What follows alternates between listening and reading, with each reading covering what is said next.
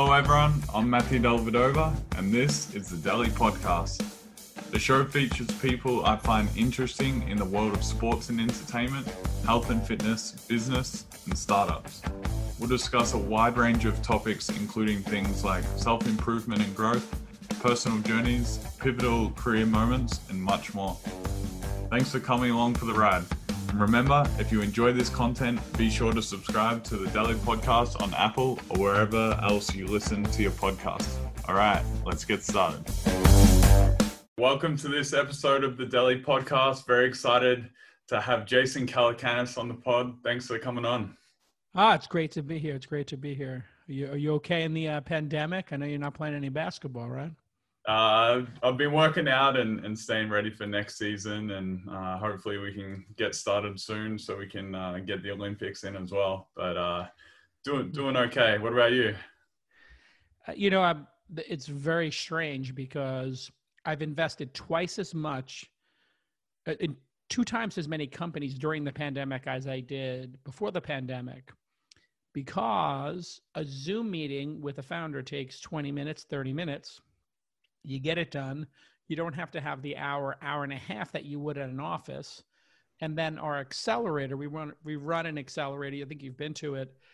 When you have the accelerator, that's like a whole day. Now the accelerator is all virtual. So it happens over 75 minutes, 90 minutes. And 3 times as many investors have been coming to the accelerator remote. And then the number of the number of companies applying is still the same, 500 to 1,000 for 7 spots. But the number of qualified companies has increased because we have companies from Australia or Europe, or Florida, and they didn't want to move here for 12 weeks. They didn't want to commute. So the quality of the companies is going up. And then at the same time, I've been doing Angel University, the course I teach, for online, and I do it every month because I have more free time. And when I did it in person, we'd have 50 people come. Now we're having 250, and I think the biggest one was 500 people. Wow. So the number of people joining my syndicate, we had, I think, 1,900 at the beginning of the year. We now have 5,500 people. That's pretty incredible growth. Can insane. You just back up and just give everyone a quick background on yourself and how you got into startups and venture capital? Yeah, very simple. I was a journalist who used to cover technology in the 90s. Before that, I was my first job was cleaning laser printers, just fixing broken printers when they would get a paper jam. So I just always loved computers. Then I was a journalist writing about computers. Then I started companies and I became entrepreneurial. And a friend of mine who was working at a venture capital firm called Sequoia Capital said, hey, you introduced us to this car company, Tesla. You told us about this social network, Twitter, and this online poker game, Zynga. You seem to know a lot of good people. How about if we just gave you 25 or 50K and you just invested in whatever you wanted? And I was like, okay. I was like, how does that work? And they're like, well, whatever you make, we'll split it 50-50. I was like, okay. And I just started writing checks. And in the first 7 investments, I hit Uber, Thumbtack, and DataStax. Uber's already public. And there's rumors or, a lot of information online you could search about Thumbtack and DataStax might go public. So just in those first 7 or so investments, I hit, here now 10 years later, 3 that could go public. So I got really lucky. It would be like joining the NBA and you hit 3 half-court shots to win 3 championships, just doesn't really happen. So I got super lucky. And then my friends, I had a lot of rich friends from the tech industry, and they were like, you should have a fund. So I just started a little $10 million fund. And then in that fund, I hit Calm.com and Robinhood and Trello and Superhuman. So a couple of other really big companies. Now I'm on my 3rd fund. The 3rd fund is about $40 million or so. And then my friend started something called Angel List. And he's like, hey, would you like to start a syndicate there? So I started a syndicate. The first deal I shared was a company that couldn't raise money. They met 70 or 80 investors and nobody would invest because they were making a meditation app and everybody thought that was really stupid. And so I was like, I don't think that's stupid because I know Phil Jackson from the Lakers, and I had become friendly with one of his family members, and he had Shaq and he had Kobe meditating. And it turned out that at UCLA, there was a meditation school, like a mindfulness school. And in my mind, I was like, wait a second. Phil Jackson's the greatest coach in history. Shaquille O'Neal and Kobe Bryant are two of the top 10 players in history. And they're meditating. Meditating is the real deal. So I gave the founders of Calm $378,000. And it's reportedly, according to press reports, it's now a $2 billion company. I then took that syndicate off of AngelList, and I made my own platform, which is called thesyndicate.com. So it took me a little while to get that domain name, but I thought it was a cool domain name. And I was kind of bigger than AngelList. So it was kind of like I could be on AngelList, and they were kind of constraining me. And I was like, you know what? I don't need to have a boss. Like, I'm bigger than you guys, so I'll just start my own thing. So they taught me a lot. They taught me how syndicates worked, but syndicates really aren't that complicated. It's just a legal structure called an SPV. Yeah. Basically, it's an LLC with a bunch of members who pool their money together to invest in something. And then if it works out, the person who put it all together gets 20% of the gain. That's called carry. So if the $378,000 in Calm turns into $100 million and there's a gain of $99 million, the person who set that up gets 20% of that, or roughly $20 million. So we've now done 140 or so syndicate deals. The first 40 were on AngelList, but they wouldn't give me the deal I wanted. So I was like, well, I'm LeBron James. I'm Kevin Durant. Either give me what I want or I'm leaving. And they were like, yeah, no, we want everybody to get paid the same amount of money. And I'm like, that's socialism. Like, this is not like socialism, is it? And they were like, yeah, it is socialism. And I said, you know what, Naval, I think I'll go off on my own. And so they basically let Kevin Durant or LeBron James leave the building. Pretty stupid on their part. Probably cost them like hundreds of millions of dollars, but it's actually worked out really well for me because the syndicate.com now is doing, I think we did 6 deals in July, 6 deals in August. Wow. And the average deal size is, you're in the syndicate. Yeah. So the average deal size is $500K to $1 million. It used to be 200 to 500. So it's roughly doubled this year. Yeah. And I think, at some point I could have somebody like you and invite you to join the syndicate and syndicate your deals with us or somebody else, right? So that we haven't done that yet, but I'm considering it maybe next year. Yeah, you probably want to see a bit more of a track record from me first. I've syndicated 3 deals so far on AngelList, and it's been a great place to learn and great place to learn, yeah. and get a feel for it and try to build a track record. But where do you see that the syndicate going? I was going to save that question for later. Like what else is out there that you want to try to achieve? It's a very interesting thing. There's really 3 parallel tracks as an investor in private companies you can go. The first is you can invest your money. So if you're a high net worth individual, like an NBA player, and you want to write 100K, 250K checks, you can do that. Then you can decide to do a fund, and you can take other people's money and you can deploy it.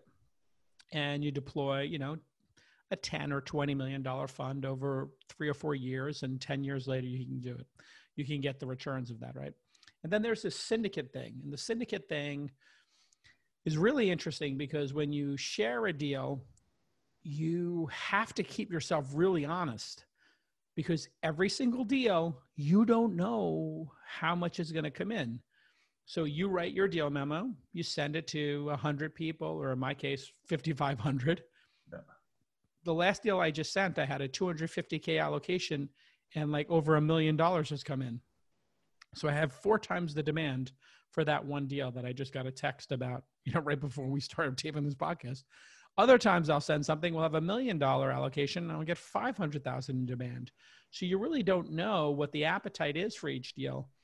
And what I like about that is it keeps me sharp. I have to really earn it. Now, when you have a fund or it's your own money, when it's your own money, you just spend it and whatever. When you have a fund, the feedback loop is 10 years later, right? Or 7 or 8, whenever you decide to raise the next fund, your LPs look at your track record and say, do I want to do the next one or not? With a syndicate, I really think, do I want to share this or not? And so what I kept doing was, over time, I raised the benchmark for what I was willing to syndicate. And I just said at a certain point, if your product's not launched and you don't have 25, 50K in revenue a month, and you don't have, you know, what we call product market fit, which is the product and the customers like the product basically, and they use it. If you don't have that yet, have an accelerator over here. Let's have you in the accelerator until such time as consumers love your product. Now, it doesn't have to be 1 million consumers, but it should be dozens, right? And so I keep raising, as time goes on, the benchmark of a syndicate, which then makes my track record better, which then makes the companies more viable, and you'll have less zeros. So I think that I'll get to 10,000 members and do 2 deals a week, 100 deals a year. Wow. I think there'll be $1 million a deal on average eventually. But even if it was just 500, then you could put 50 million to work a year. And I'm 49 now. I'm going to work for 10 more years, I think, because I love it so much. So I'll put a $500 million to work over that period of time. And if I can 10x that, you know, that would be $5 billion, and I would get 20% of that, which would be $1 billion. And then I can try to buy the Knicks, which is really the goal here. That's the grand plan. That is kind of the grand plan, because, you know, I got the house, I got the car, I got the family. I kind of checked off every box. And really the only thing left is bringing a championship to the New York Knickerbockers. That's my final goal, is to buy the Knicks, or at least have a syndicate. Like, if I have 10,000 people in the syndicate, someday I could put down 100 million of my own money, and for the other $3 billion or whatever it winds up costing, just go to the syndicate and say, anybody else want to put 100K in? And all of a sudden, a couple of thousand people do it. We might be actually able to pull it off. Buy the Knicks and then treat the players well and win a championship, and not give away all our draft picks for 37-year-old players with bad knees. You know a little bit more about this than I do. I want to pick your brain more on the startup stuff, but so one of the things I think like you're trying to do is you're trying to help educate people, and that's how I kind of got connected with you on Twitter. And you know, you've been great in helping me out, especially early on, and attending the launch incubator and or the accelerator, and seeing these companies pitch and the different work you do with them. And you wrote the book Angel. Can you talk a bit about why you did that, and I guess what you wanted to get across to people who were interested in learning more? Yeah, I mean, it was interesting because I started my career as a writer, and I always wanted to write a book. But I think, like, writing a book just to write a book is kind of dumb, because I kind of think books are special, right? Like, if you write a book, you should write maybe 1 book or 2 books in your lifetime, when you really have something that you're an expert on, or something that is very important for you to share with people. And I thought, after I did about 100 of these angel investments, I had figured some things out. I had figured out how to turn this from what most people thought angel investing was kind of stupid, and they thought it was a waste of money and it was just lottery tickets. They thought it was gambling. And everybody used to think angel investors were these weird, just rich people who place silly bets. And I looked at it and I started deconstructing how I hit the winners, and I started analyzing my game, right? And I started really studying, okay, here's where I lost, and here's where I won, here's where I almost won. And I really examined it with a friend of mine and my team, and said, let's really take a look at every single investment, why we won and why we lost. And would we make those same investments again? And I started to come up with my own theories of how to do this. One of those theories was, well, pretty obvious, but you have to have enough investments to hit an outlier. So if you do 5 angel investments, it's probably not enough to hit an outlier. Most people would say to hit an outlier like an Uber or a Calm or a Thumbtack or a Robinhood, if you're investing in real technology companies from Silicon Valley or, New York or LA or, a tech hub, Sydney, you might need to hit more like 30. So that was like one kind of insight. And then the other insight was, wait a second, most of these companies never get their product launched. So if you just waited till the product was launched, you could eliminate 9 out of 10 failures. Okay, so you put those two things together. Then I realized, wait a second, all these companies I'm investing in, they come back to me 5, 6, 7 times to give them more money. So there's no rush. There's no FOMO. If you miss this investment, if you're kind to the founder and you're a normal person who builds a relationship with them, and you missed Uber at $5 million valuation when I invested, well, the next valuation was 20. Or you missed Robinhood at 10 million, the next valuation was 20 or 30. So you typically have 4 or 5 times to invest in the company. So take your time, get to know the person. So I started to put all these things together, and I was like, well, here's a playbook. Here's a playbook, right? And like D'Antoni figured out, 3-pointers pay off 50% more than 2s, and mid-range shots and 3-pointers aren't very different. They're typically 5 or 6 feet different. So why would you take a mid-range one when you could either do a layup or a 3-pointer? And look how the whole game changed, right? Yeah. That whole, when you look at the shot chart for the NBA from 20 years ago to now, it was like all these mid-range shots, no 3s, and some dunks. Now you look, it's all 3s, dunks, and once in a while, Carmelo Anthony does some crazy, mid-range jumper. And that's why he had to change his entire game. And that's why you did so well, right? Like, you're fearless going to the basket and you're a good 3-point shooter. Like, that's the new prototype. So I kind of had that epiphany. I had figured something out. Now, do I share it or do I keep it for myself? That was the next piece. And then I said, wait a second. Deal flow is based in our industry. The more that you help other people, the more deal flow comes to you. And deal flow is how you find outliers. So when you find a great company, you email me. When I find a great company, I email you. You say, hey, you might want to take a look at this. And so I was like, wait a second. I have this huge platform. I have these insights. Let me see if I can sell this book. The book was so popular, there was an auction for it. I had like 6 or 7 bids. I went with the greatest publisher in business, HarperCollins. It got translated into 9 languages. And lo and behold, the syndicate started growing. The LP base of my fund started growing. But most importantly, all of this deal flow started coming to me. And you're just starting to experience this. This is your 3rd year of angel investing, I believe. Yeah, we met into my 4th now. Yeah, 4th now, right? I knew we met like 3 or 4 years ago. Yeah. When you just absolutely destroyed the Warriors like a banshee.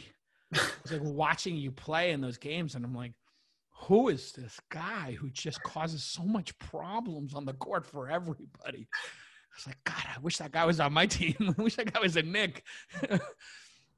And so I was like, if I share this with people, then they'll come to me. And lo and behold, you slid into my DMs. We happen to I think we both knew Andrew Bogut in common. Yep. And that's what keeps happening to me. Every now and then, some celebrity or athlete or just a founder or a rich person says, I read your book. It's funny and it's insightful, and I would like to try this angel investing thing.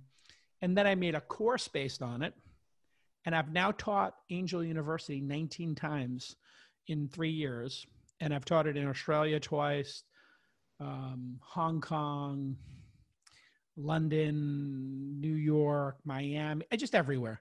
Yeah. And then I've started doing it online. So all of that sharing of knowledge then makes you more and more and more valuable. like Daryl Morey, he's super valuable because he figured something out, right? And like, he's always going to have a job. And D'Antoni and whoever it is who figures these things out, you can keep them for yourself, or you can explain them and write a book. Yeah. And so it's worked out really well for me, in that regard. And it's a two-way street. So when I saw you were doing your podcast, I was like, oh, great, great idea, right? Like, you're a celebrity. And now every time you have this conversation with somebody, you're promoting them, sure, but you're actually secretly learning, right? You get to ask them questions. And that's like the great secret of podcasting too. Yeah. Is podcasts are like going for your MBA. You can get anybody you want on your podcast and you ask them questions, they give you the answers, and you become smarter. So like, this is your 20th podcast or something you just started? About 15th. So it's been awesome so far. And it's funny, like you said, all these different opportunities just are randomly starting to pop up because of this, and people reaching out, wanting to come on. And yeah, why do you think it's important? And you're obviously a successful podcaster yourself. Like, you have all these different things, but they all tie in together. How important is it to have those different areas where people can reach you and get to know you, whether it's a book, a podcast, your syndicate, all these different things that connect? Yeah, so it's basically a flywheel. And the way the flywheel works is, each of these things helps the next thing in the process, and it increases the velocity. Yeah. So as an example, when I have somebody on my podcast, I'm helping that person, I'm deepening that relationship. And now my podcast has 200,000 people who view each one. And I do it 130 or 40 times a year. There's 6 full-time people working on it. I've done it for 10 years. There's 1,000 episodes now. And those people then, when they have an idea for a company, they go, oh, I saw that episode with Jason and this person, or Jason and Travis from Uber, or Jason and the founder of Pixar. And I learned something. Oh yeah. And he said he's an angel investor. So maybe I should email him and tell him about my idea. And I get 500 emails a day. Half of them are people with ideas. Half of them are just people trying to sell me stuff. And then there's like this 10%, which are, I click on these 30 emails a day and I see a product that's like, whoa, that's an incredible product. And so then we invite them to the accelerator. Then they graduate from and we give them $100,000. Then they graduate from the accelerator. And if they do a good job, we really get to know them. Then we share them with the syndicate. Now, hundreds of people get exposed to them. Those people invest. They may buy the product. They may know the product.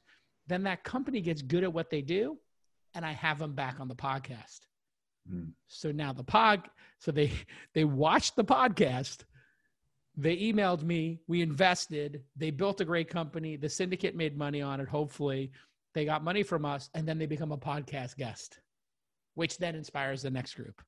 And so that flywheel now for me is going so fast that I have 12 people on my team, and I'm adding 7 people in the next year. And it's actually just gotten so big. I can't even keep up with it. I have 250 investments now. And the way I'm able to keep up with them is I have a Slack channel. And in the Slack instance, each company has their own private room. And, every day for an hour, I start at the top and I just start saying hello to everybody. How's it going? What are you working on? And then I just, the next day I try to do another 10 or 20 of those. The next day I do another 10 or 20 of those. And I just try to keep up with everything. And it's not easy. But every, pre-pandemic, every time somebody would graduate from the accelerator, I would go out in the barbecue, put 2 briskets, pork shoulder, a couple ribs, and I would smoke for 12 hours, chop up the meat, invite the graduating class, invite my top 50 investor friends, and invite the portfolio company. So I got 75 people at the house. They all hang out. And again, there's the flywheel. And that's the secret part of the flywheel, which you'll be coming to now that you're in the area. You'll be part of that flywheel of coming over and you'll be like, wow, there's some pretty good brisket. And these ribs are pretty great. And then you meet 4 or 5 people And then one of them becomes your friend and you go, hey, how did we meet again? It's like, oh, we're at J Cal's house. Oh yeah, great. And really that's the amazing thing about Silicon Valley is this openness. Like everybody is just open to helping each other. And it is a really unique reason why America has just become such an exceptional country rather. As a company would be exceptional as well. But we have these companies that go around the world. It's the spirit of helping each other and of optimism. And one of the reasons I was so attracted to Australia is when I went to Australia, it felt like I was in New York again, or some combination of New York and Los Angeles. You have this spirit in Australia of people who are bold, they're audacious, they're confident, and they believe the future is optimistic. And then sometimes I go to Europe and once in a while I see that, but it kind of feels like a retirement community. You go to Japan and in Japan, they kind of feel like the best days are behind us and maybe we'll just make products for Japan. But Australia believes after Canva and Atlassian that they can build companies that are as great as American companies. They believe that in Australia. And guess what? Canva and Atlassian did it. Yeah. And I think that, this little 30 million people, 40 million people in Australia? 25, I think. It's 25 million people. Yeah. You're punching way above your weight. The other country that's really fascinating to me is Sweden. And I'm a quarter Swedish. It's like they have 9 unicorns in Sweden, maybe 10 now. Really? And you're like, how is that possible? They're optimistic and they believe in this ecosystem approach. Yeah. Every time you help people, like with this podcast, you're helping so many people. I know in the NBA, there's a bunch of other players who are interested in investing. And I know you talk to them. If you keep doing that kind of stuff, it comes back to you 20x. That's the big lesson. The more you put out in the world, to your original question, where I read the book, why do the podcast? The more you put out, the more you get back. And it really is the lesson of my lifetime, is just be incredibly generous with your time. And then I have one rule with my team, and I have to train them over and over again, which is never underestimate anyone. Because I cannot tell you, Matthew, how many times I meet somebody and they're so not impressive, and they're awkward. And then 18 months later, they figured it out. And they got a company that's doing 10 million a year in revenue. And everybody's trying to invest. So when people come to work for me, I say, listen, rule number 1, don't underestimate anybody. Assume they're going to figure it out. Yeah. And treat them respectfully and give them as much time as you can and be super positive, because this is hard. You see it in your portfolio. How many times you make this investment in a company and you think this is the one, and then you just watch them stumble and fall and get their asses kicked. And then some other company, you're like, I'm making this investment. Who knows? We'll see. And then all of a sudden they kick ass. Nobody knows. Nobody knows which thing's going to work. My top 2 investments are a cab company and a meditation app. Yeah. I think that's crazy. One of the coolest things about the tech world and venture world is how helpful everyone is. And I think that's one of the things that really surprised me is every time I would, get on a call with somebody, they're always asking, how they can help. And, I can introduce you to these 2 or 3 people. And before you know it, you've got, 12, 15 people you got to try to schedule calls with, because everyone just keeps going and going. But it's been an awesome, is it like that in the NBA? Like when you go on a team, does somebody pull you aside and say, hey, you know what? You got to learn how to do this pick and roll a little better, or you should learn how to do this move? Or do they like to keep those things close to the vest and not share them? No, I think people definitely share on the same team. And I think there's definitely a culture of veterans helping out the younger guys, not just with on the court stuff, but off the court stuff, financial stuff, if they got different things. And I had some great mentors, my first few years in the league, and definitely try to pass it on now to those younger guys, because, you don't want them to make mistakes that can be avoided. So can you talk a bit about, how you went to Australia and how that all came about, and what are your plans for down there for the future? Yeah, well, so what happened was, I don't know, maybe in the maybe late 90s, early 2000s, I was this kid from Brooklyn living in New York, and I was doing my magazine, and some conference, I think it was like Comdex or something, had decided to do an event in Australia for the sort of whole, Pacific region down there. And they said, we really want you to come speak. I was like, wow, that's incredible. And they're like, and we'll send you a business class ticket and we'll put you in a hotel. And I was like, what's the catch? They're like, well, you have to speak for an hour. And I was like, you give me a business class ticket to Australia? And I had never been anywhere in my life. Like I think I've been to like Paris. Like that was like the extent of my travel. I was like, yeah, I'll go. So I went, and I have a friend, Mark Pesci, who lived there. And I made a couple friends, and I went to Harry DeWheels and had a meat pie with some of that mashed potatoes and gravy on it. I went to like all these great places, and I was like, I love it here. This place is great. And I climbed the Bay Bridge. I did that like Bay Bridge climb, and I went to the zoo on the ferry, whatever place. And I was like, this is great. And then, a decade later, Melbourne came to me and said, hey, we want you to do your launch festival here. And Sydney came to me at the same time, said, we want you to do your launch festival there.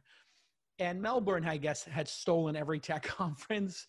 And I said, listen, I'm really tired of actually doing the conference in San Francisco, because I kept getting literally hit up by like the mafia unions here, which is literally like the unions in San Francisco came to me when they were like, you got 3 guys here working the cameras? I'm like, yeah, I got 3 camera operators. Like this, the 1 shot, the 2 shot, the wide shot. They're like, yeah, you need 8.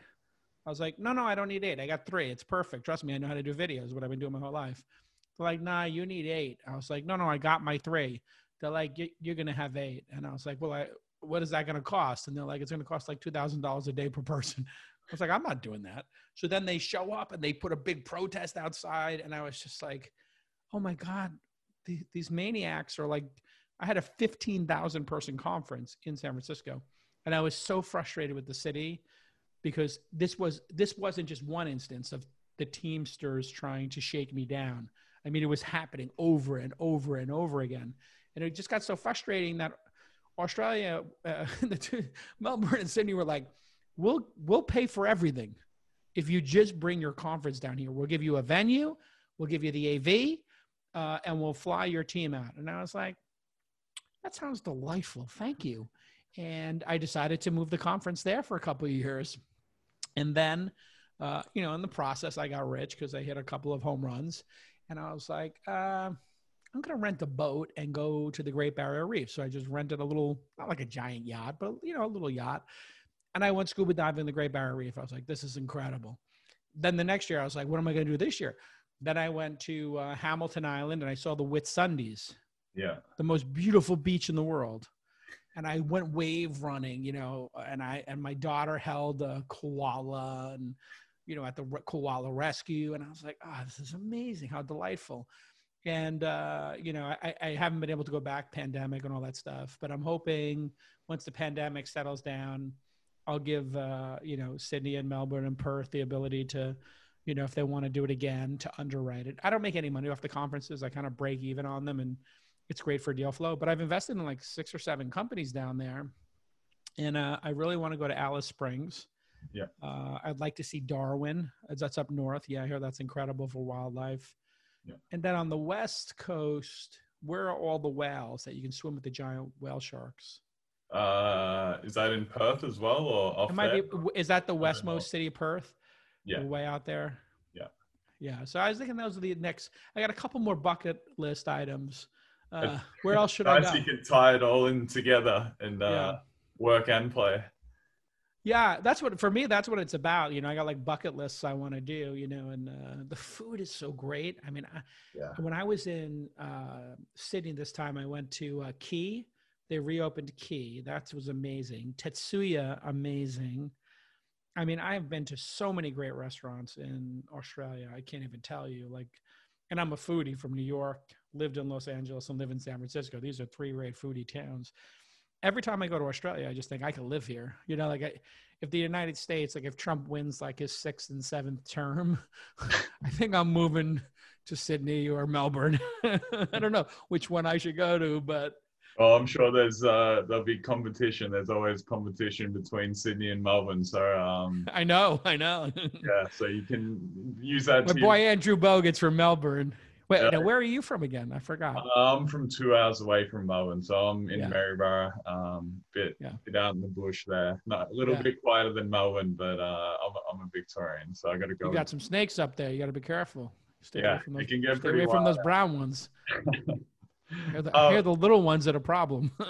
Yeah, there's a lot of things you got to look out for. But just going back to like Yeah. athletes investing in, like getting into angel investing, also like celebrities, musicians, it seems like it's a lot more accessible and a lot more people are, reading about it, hearing about it, and wanting to get involved. Now, YouTube stars and TikTok Yeah. people, all these people are trying to invest. Do you have any different advice for those people trying to get started, or is it very similar? I think the trap for a lot of those folks is that they'll probably have people in their orbit who are friends of theirs who have ideas. Mm. And they may want to help their friends, and they may invest in ideas. When you're starting out, if you want to just avoid a lot of mistakes, just tell people, I don't invest in ideas. I invest in existing businesses. So I have a Goldilocks zone. This is too hot for me. If it's a publicly traded company or the company's worth $100 million and you're raising 25 million, that's too hot. If you have an idea, that's too cold. But just right for me is when you get that 10th customer and you're at $250,000 a year in revenue, and I can talk to that customer. Or my due diligence person can talk to those customers, and you can send me 6 months of financials. If you don't learn how to do due diligence, which is the process of when you meet with somebody, and we've talked about this before, you just take out your pen and paper and you write down everything they say, and anything that's a fact. When you get back to your house or your cafe, or when, in your case, eating your avocado toast every morning, you just underline the facts. Right? You underline those facts. Then you hire an assistant and you say, we're going to get this due diligence package from them. I want to check these facts. They said they made $72,000 in the first quarter of the year and $115,000. We're going to ask them for their bank statements. We're going to ask them for their contracts. I had one time a company told me they had a contract with Google and Facebook. And this was a company that had already raised money. And I was like, really? Google and Facebook are buying this? They're like, yeah, absolutely. So then it goes into diligence. And one of my people, Ashley, says, hey, boss, I got an issue with this deal that we committed to. And I said, yeah, well, we committed pending due diligence. And he said, well, I asked them for the contract 3 times, and they said they're going to get it to me. But this has been like, it's been 8 weeks, and I still don't have the Google or the Facebook contract. I said, all right, let me get on the phone with them. I get on the phone. He says, oh, well, we have an oral commitment from them. And I said, an oral commitment? What do you mean? He's like, well, they told us they want to use the product. And I was like, okay, for how much money and when is the contract going to be done? And they're like, well, we're working on that. And I said, well, who are you working with? Who's the person at Facebook and who's the person at Google? Let me talk to them and see. Maybe I can even help you get it over the finish line. If I tell them I'm investing, maybe they'll do it. They're like, well, we met the Google person at this conference. I don't remember his name. And the Facebook person, they haven't gotten back to me yet. So I sent them 4 emails. And I was like, oh my God, this person is lying to me. And I wrote about it in the book about how, like I've been lied to. And for the first 40 or 50 investments, I didn't do due diligence. I didn't know what it was. I didn't know you could ask for the documents. And so there's something called a document library. Now, for a company that's just an idea, there is no document library. It's just an idea in somebody's head. But when a company becomes a year old and they have these 10 customers, they will have an accountant. They will have bank statements. They will have contracts. They will have, if they're doing it right. And so you just say, oh, can you give us your diligence folder? They'll put it in a Dropbox or a Google folder and they'll send it to you. You sign a non-disclosure maybe. You probably don't have to. It's just top level information. And you check it and you make sure everything checks out. Another time I invested in a company or we were about to invest in a company. And then I got the cap table, which is the capitalization table. This means who owns what shares. I got the cap table and 80% of the company was owned by like a combination of one investor and their web development shop. Mm-hmm. So this founder, who didn't know any better, had taken like $25,000 for a third of the company, and then given another third of the company to this other investor for building an app, their 1.0 app over, whatever, a year. So now you have 65-70% of the company being owned by one person who built a really shitty app, to be honest, and gave him 25 grand. Well, that company's cap table is broken forever. Right? It's broken. It can't be fixed because then the next group of investors is going to be investing millions of dollars, and then that person owns 2/3 of it, and they're not even involved with the company anymore. So I said, hey, listen, you can go back to that investor and say, the actual amount of value you got is worth 10%. I'm willing to give you 10%, or I'm shutting the company down and starting a new one, which is what the founder, to their credit, did, because they realized that they had put themselves in a bad place. So diligence is important. Having a great lawyer is important. Yeah. And having a great lawyer who's done startup law is important because they just know what's standard and what's not standard. Yeah. And if you're going into a company and it gets to you as an NBA player, let's say, or a musician, it's probably already gotten past my desk and I said no. Yeah. So you have to start worrying, like, when the deal gets to you, it's probably been passed over. It's sort of like the last apple in the bushel. It's the most bruised apple you don't want to eat. So, and when I was starting as an angel investor, maybe I was, in Silicon Valley, I was like getting an apple from the middle of the bushel, but I wasn't getting the best ones. Yeah. So you want to start to make those relationships with the best investors, especially if you're a celebrity, you have something to offer, right? You can promote stuff and say, hey, Sequoia, hey, Jason Calacanis, hey, Angel List, hey, whoever it is who's already got a good track record. You make those relationships and say, would you help me make 10, 25K investments? I just want to get my feet wet and make very small investments slowly. Yeah. There's no rush here. The big mistake people make is they invest in their friends, cousins, sorority sisters, ex-boyfriend's company. And that person's never done anything and they don't know what they're doing. But if you can align yourself with the people who are in the industry, you'll do better, right?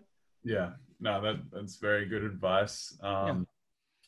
I'm not scouting the next point guard, for the Warriors. Like, what the fuck do I know about scouting point guards? You wait until you get the Knicks and then you'll be doing it, right? Then I'll ask you. You'll come help me be a GM or something by that time. We'll see. We'll see. Do you have any thoughts on Bitcoin or other cryptocurrencies? Yeah, so crypto is fascinating. I was fascinated by it 10 years ago, and I started writing about it and having people on the podcast, 7, 8, 9, 10 years ago, because it's fundamentally, it's a collection of really interesting technologies. You have the fact that it's electronic money. That's interesting. You have the fact that it's, there's blockchain, smart contracts. There's all these really fascinating technologies all put together to make these, peer-to-peer distributed, no central authority projects. So this very weird, interesting amalgamation of technologies.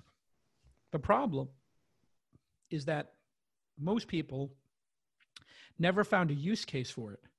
Yeah. So while they were very interesting intellectually, there was no use case.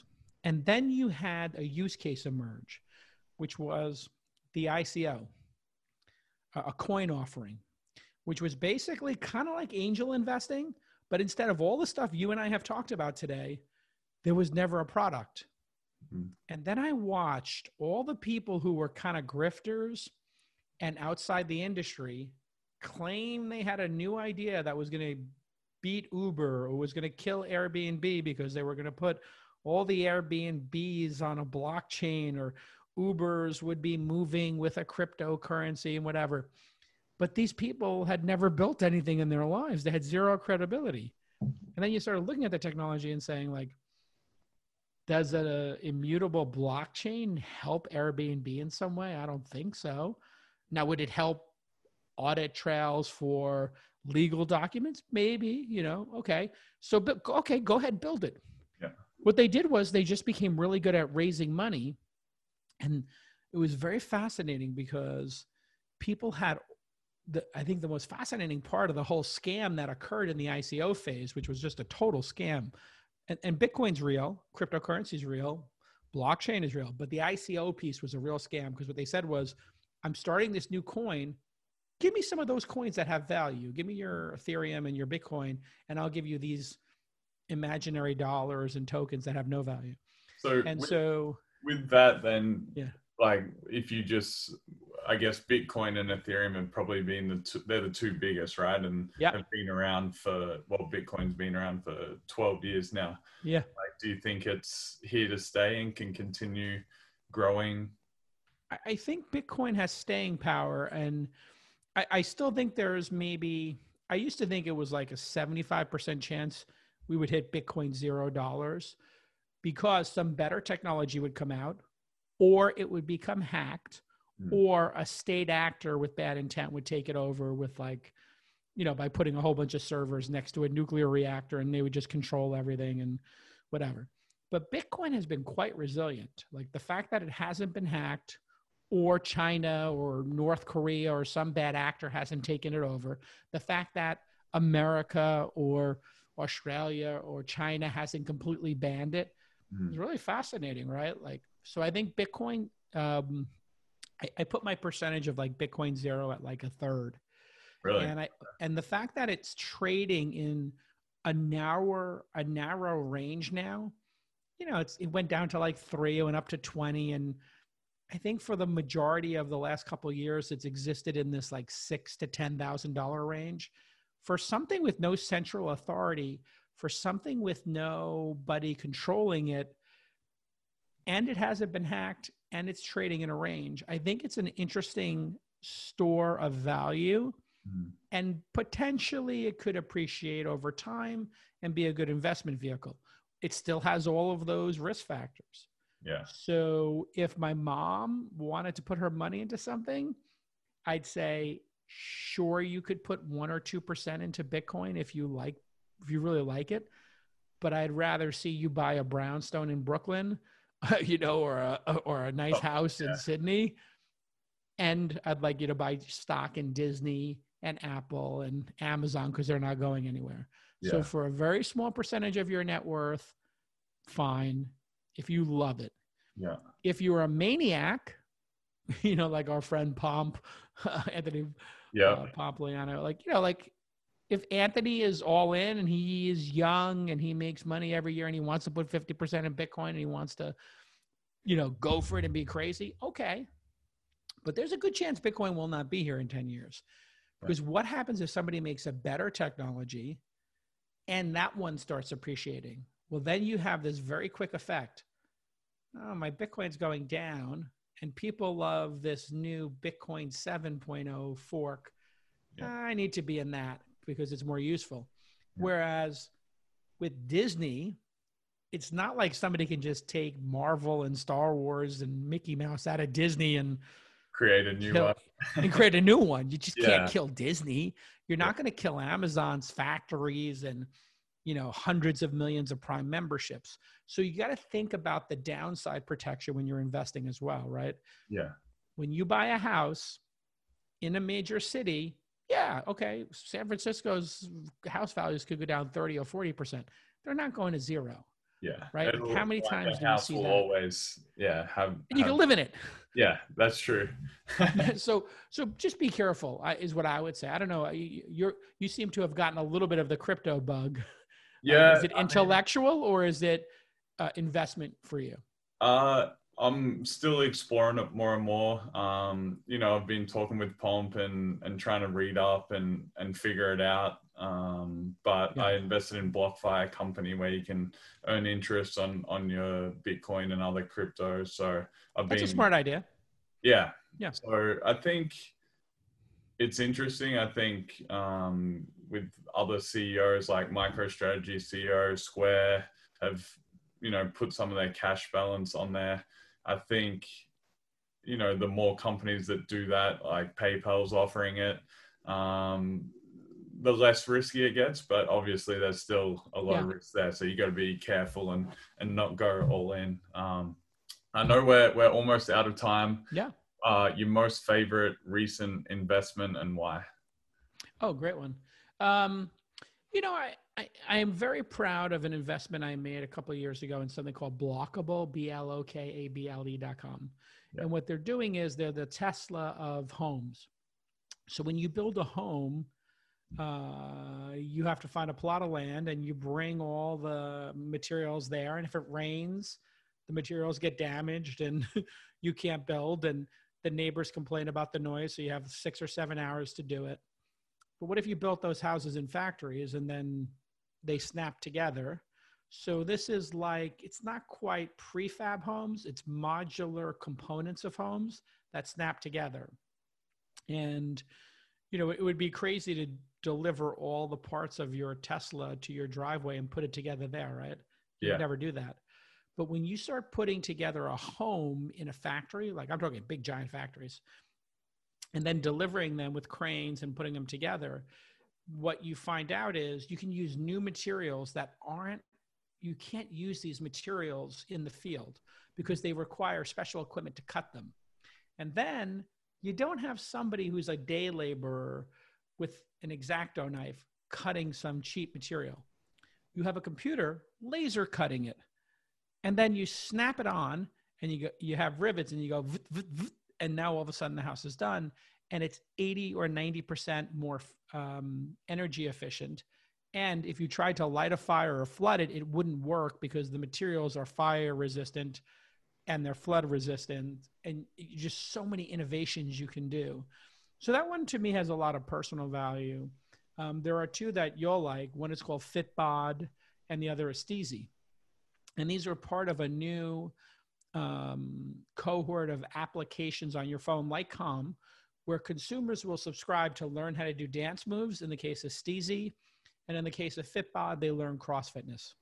And $60 a year or $100 a year for a consumer isn't a lot of money.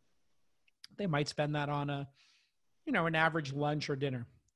And so people are starting to subscribe to apps for $5 a month and get really a lot of value out of them. And if you have 1 million or 2 million or 3 million people buying an app for $5 or $10 a month, it very quickly turns into a money printing machine, which is what Calm.com is.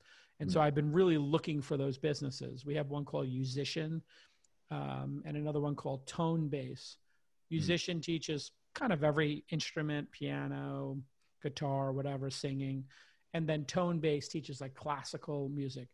And it's almost like, I think they're like the TV channels, like cable channels used to be like ESPN or History Channel or Discovery, except they're on your phone or your iPad.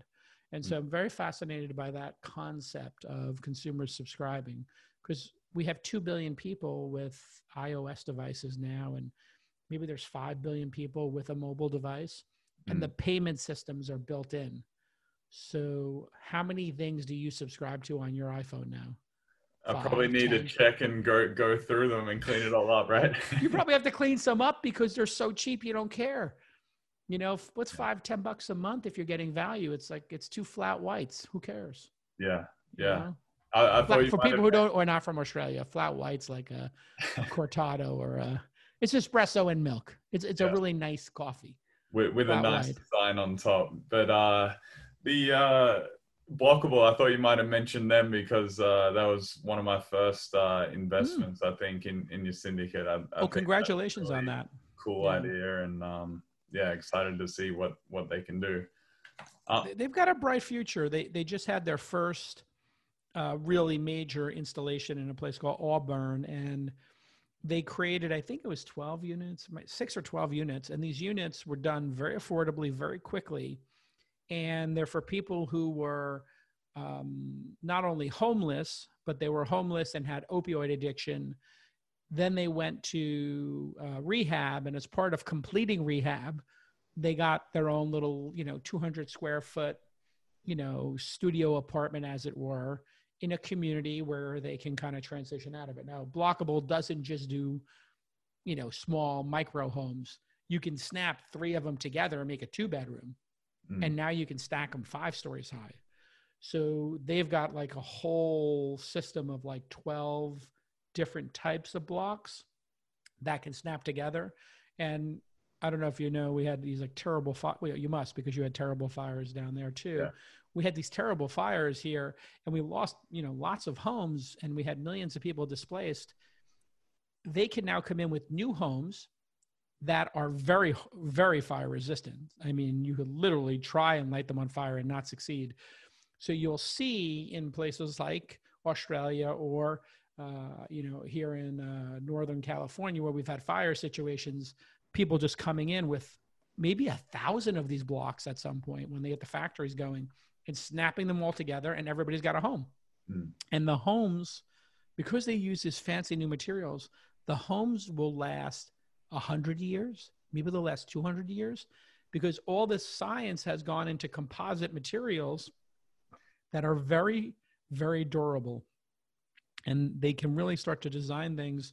It's never been done before. Just like Tesla is in their factory, they made cars that were just so safe that nobody could understand how they were making such safe cars. Well, it's new materials, it's batteries, it's extra space, crumple zones. You can do all these kind of really interesting things. So it makes me very positive for the world. If we can just get through today's election, we're taping this. I don't want to ruin whenever, I don't know when you're publishing, but we're taping this on election day in America. So hopefully I'm in a good mood right now. I'm feeling positive.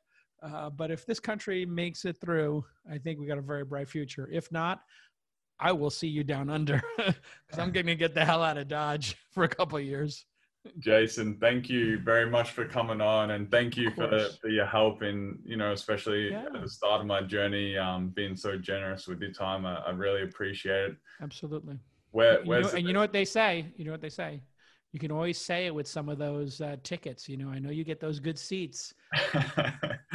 I'm sure I'll be hitting you up for some good seats at some games at some point. Sounds good. Where is the best place for people to find you on the internet?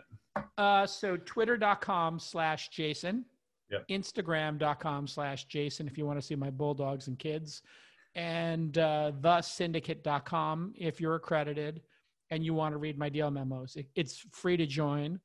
You can read the deal memos for free. And if you happen to see a company like a Blockable or a Calm.com and you like it, you could put in, we set the minimum at $2,000. So we want it to be accessible. Other syndicates make it $10,000 or $25,000. Or if you invest directly, as you know, sometimes the minimum's $50,000 or $100,000. I said, I want everybody to be able to try it who's accredited. So it's only $2,000. Yeah. Awesome. Thanks, Jason.